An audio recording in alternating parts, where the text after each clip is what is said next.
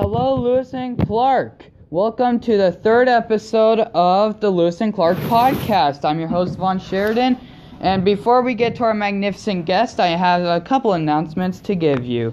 First one is we have no school Thursday or Friday. And the second announcement is we have Red Ribbon Week next week. So please be good and do what it says so you don't do drugs. Anyway, we have our magnificent guest, Mr. Qualls. And what do you teach? I teach math in the 8th grade. That's legit. Alright, question 1. What is your favorite type of candy that you would get on Halloween? Well, I like a lot of candy, and I make a lot of comments about banana Laffy Taffy because I love banana Laffy Taffy. Also like peanut butter M&Ms, but my favorite is Reese's Pieces. I'll have to agree with the Reese's Pieces. Those are good. Alright, question 2. Best costume that you wore? It can be any that you had. I've had many. As a kid I had a lot, but my adult, probably the best one, or the one that I talk about the most. Actually, there's two if I can share those. One year, I don't know if you've ever seen Christmas Vacation, but Cousin Eddie, I dressed up as Cousin Eddie in a blue leisure suit here, and then at Mr. Visser's Halloween party, I dressed up as Cousin Eddie with the white sweater and the black dickie, and I actually bought the crystal moose head crystal glasses to drink. Wait, they have those for like real life? They have real life replicas? Yeah, they're pretty expensive, but you can get them. They're like $70. Dude, I want one. Yeah, found them. That's my favorite. Found them online. It's good stuff. My wife found them, but then she also bought a third costume. So I had a costume change at the party, and it was the time when he's dumping the sewer from his RV outside. So I had that robe and the black dress shoes with the black socks pulled up to my knees, and I came out of the bathroom dressed as that, and I think Mr. Visser was pretty taken aback. A couple of years ago, though, we had my wife and I, 3 years ago, my wife and I went as Sonny and Cher, and I was Sonny and she was Cher, and then last year we went to a different party and we switched. So she was Sonny and I was Cher. I had about 4 or 5 days of growth of beard and put the wig and the dress and the heels. It was fantastic. That's probably interesting to see, just a guy come out of the bathroom. Sup, guys? Yeah, it was. Nobody expected it. The guy that came to the door was expecting to scare me at the door, and when I walked in the dress, he about fell over. What in God's name is going on here? All right, question 3. Favorite horror movie? I've seen quite a few. I think my favorite horror movie, if I was going to pick one, I like the Blair Witch Project. I don't know. There's something that resonates with me on that because it was different than everything else when it came out. And still that last scene when they come down to the basement and that guy's he's standing in the corner like he's done something wrong. And the girl gets knocked out. And the girl gets knocked. Yeah, there's something just crazy. That is the one that launched the whole found footage into effect, isn't it? Yeah, whenever we're in the woods, even military or whatever I'm doing, we're out in the woods, we always stack little rocks every once in a while. And I've probably seen 20 little cairns of rock out in the woods just walking around. I don't like that at all. People just do all right. stuff. This is the final question because Miss Rice was telling me that this is probably the best question I will ask you. And it's the scariest encounter that you've had. She said you have quite a story to tell. Well, when I was 18, I lived in San Francisco. I was at a language school, and we had our evenings off. And we lived in a very large VA hospital that had been closed down, but it was being used as a barracks. So we only used maybe a fifth of the building. So there were sections of the building that were off limits. And even in that fifth of the building, in one of the wings, we only took up 3 floors. So there's a lot of abandoned. It was clean and it was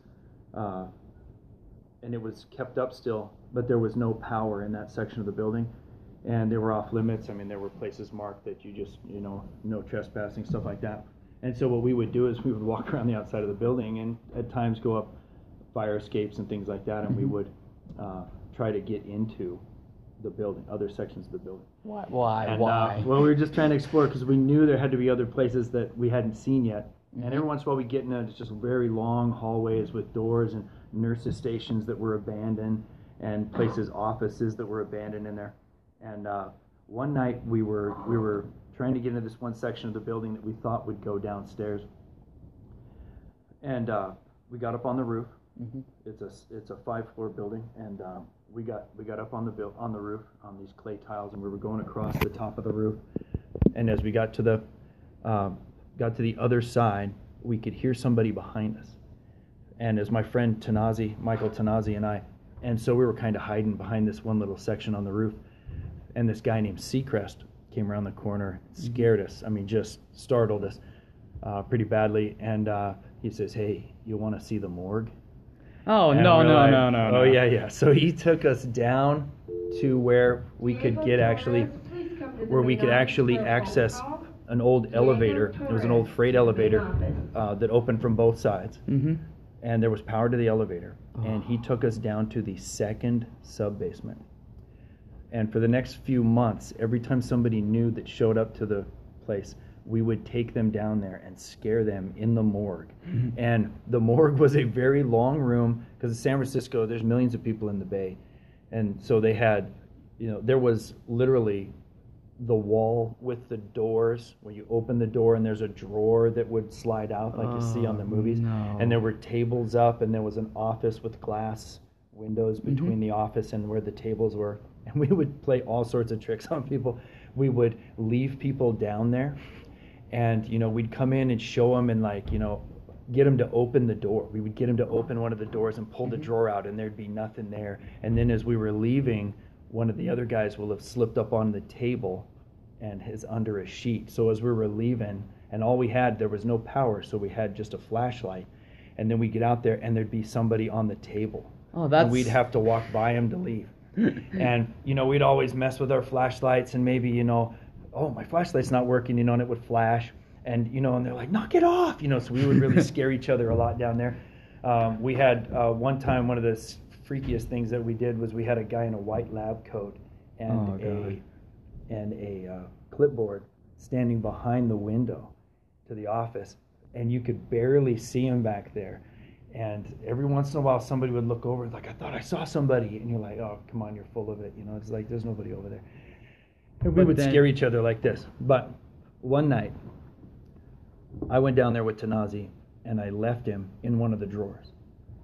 So we'd come out, and we would pull these drawers open. And so I got, I was 18. I was dating this girl.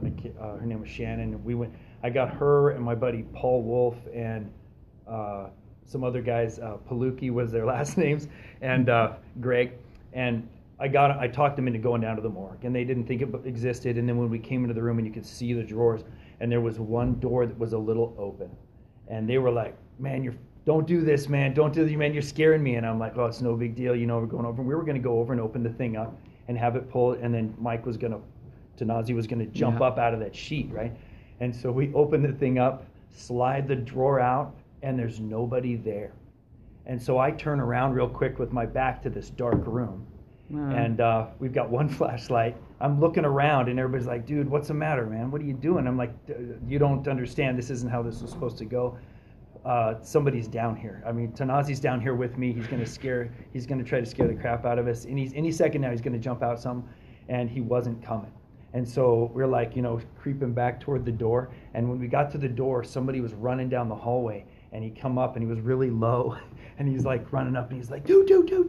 I'm like, "What are you doing?" He scared us. And they were like, "What are you doing?" He's like, "There's somebody down here." And I'm like, "No, it was us." And he's like, "No, when you left, I could hear somebody's down here, and I could not stay in the drawer. There was somebody down here with me. I had to get out of the drawer, and I hid until you guys came back.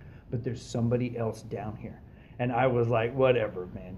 Quit, you're not going to freak me out. We're going to get out of here." Mm-hmm. And then from the hallway, we could hear this rattle. It sounded like a little like knocking on pipes or something, with like maybe a key rattle or something. We couldn't figure out what it was exactly. And we made our way out of that place in the dark. And every time we heard that, it was behind us in the hallway. And we were freaked out.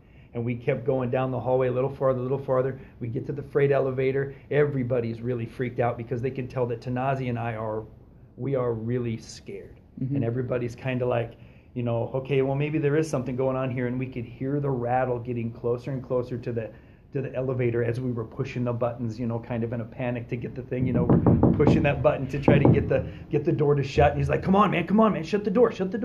And just as it's closing, the rattle was like right outside the door. And we realized it was just the pipes in the building and the heat. And as they were warming up, they were just heating up. Are you serious? Yeah, you build up all that. All that, yeah. You build all of that up, and it's like, oh, it's just the heat in the pipe. Really? You're starting to even scare me. Come on. God. That's a magnificent story, though. Thank you. Thank you. All right, Lewis and Clark, that's all we have for this podcast. I'm Vaughn Sheridan. I'm Mr. Qualls. And we are both signing off to hopefully not visit a morgue ever again. Thank you for listening.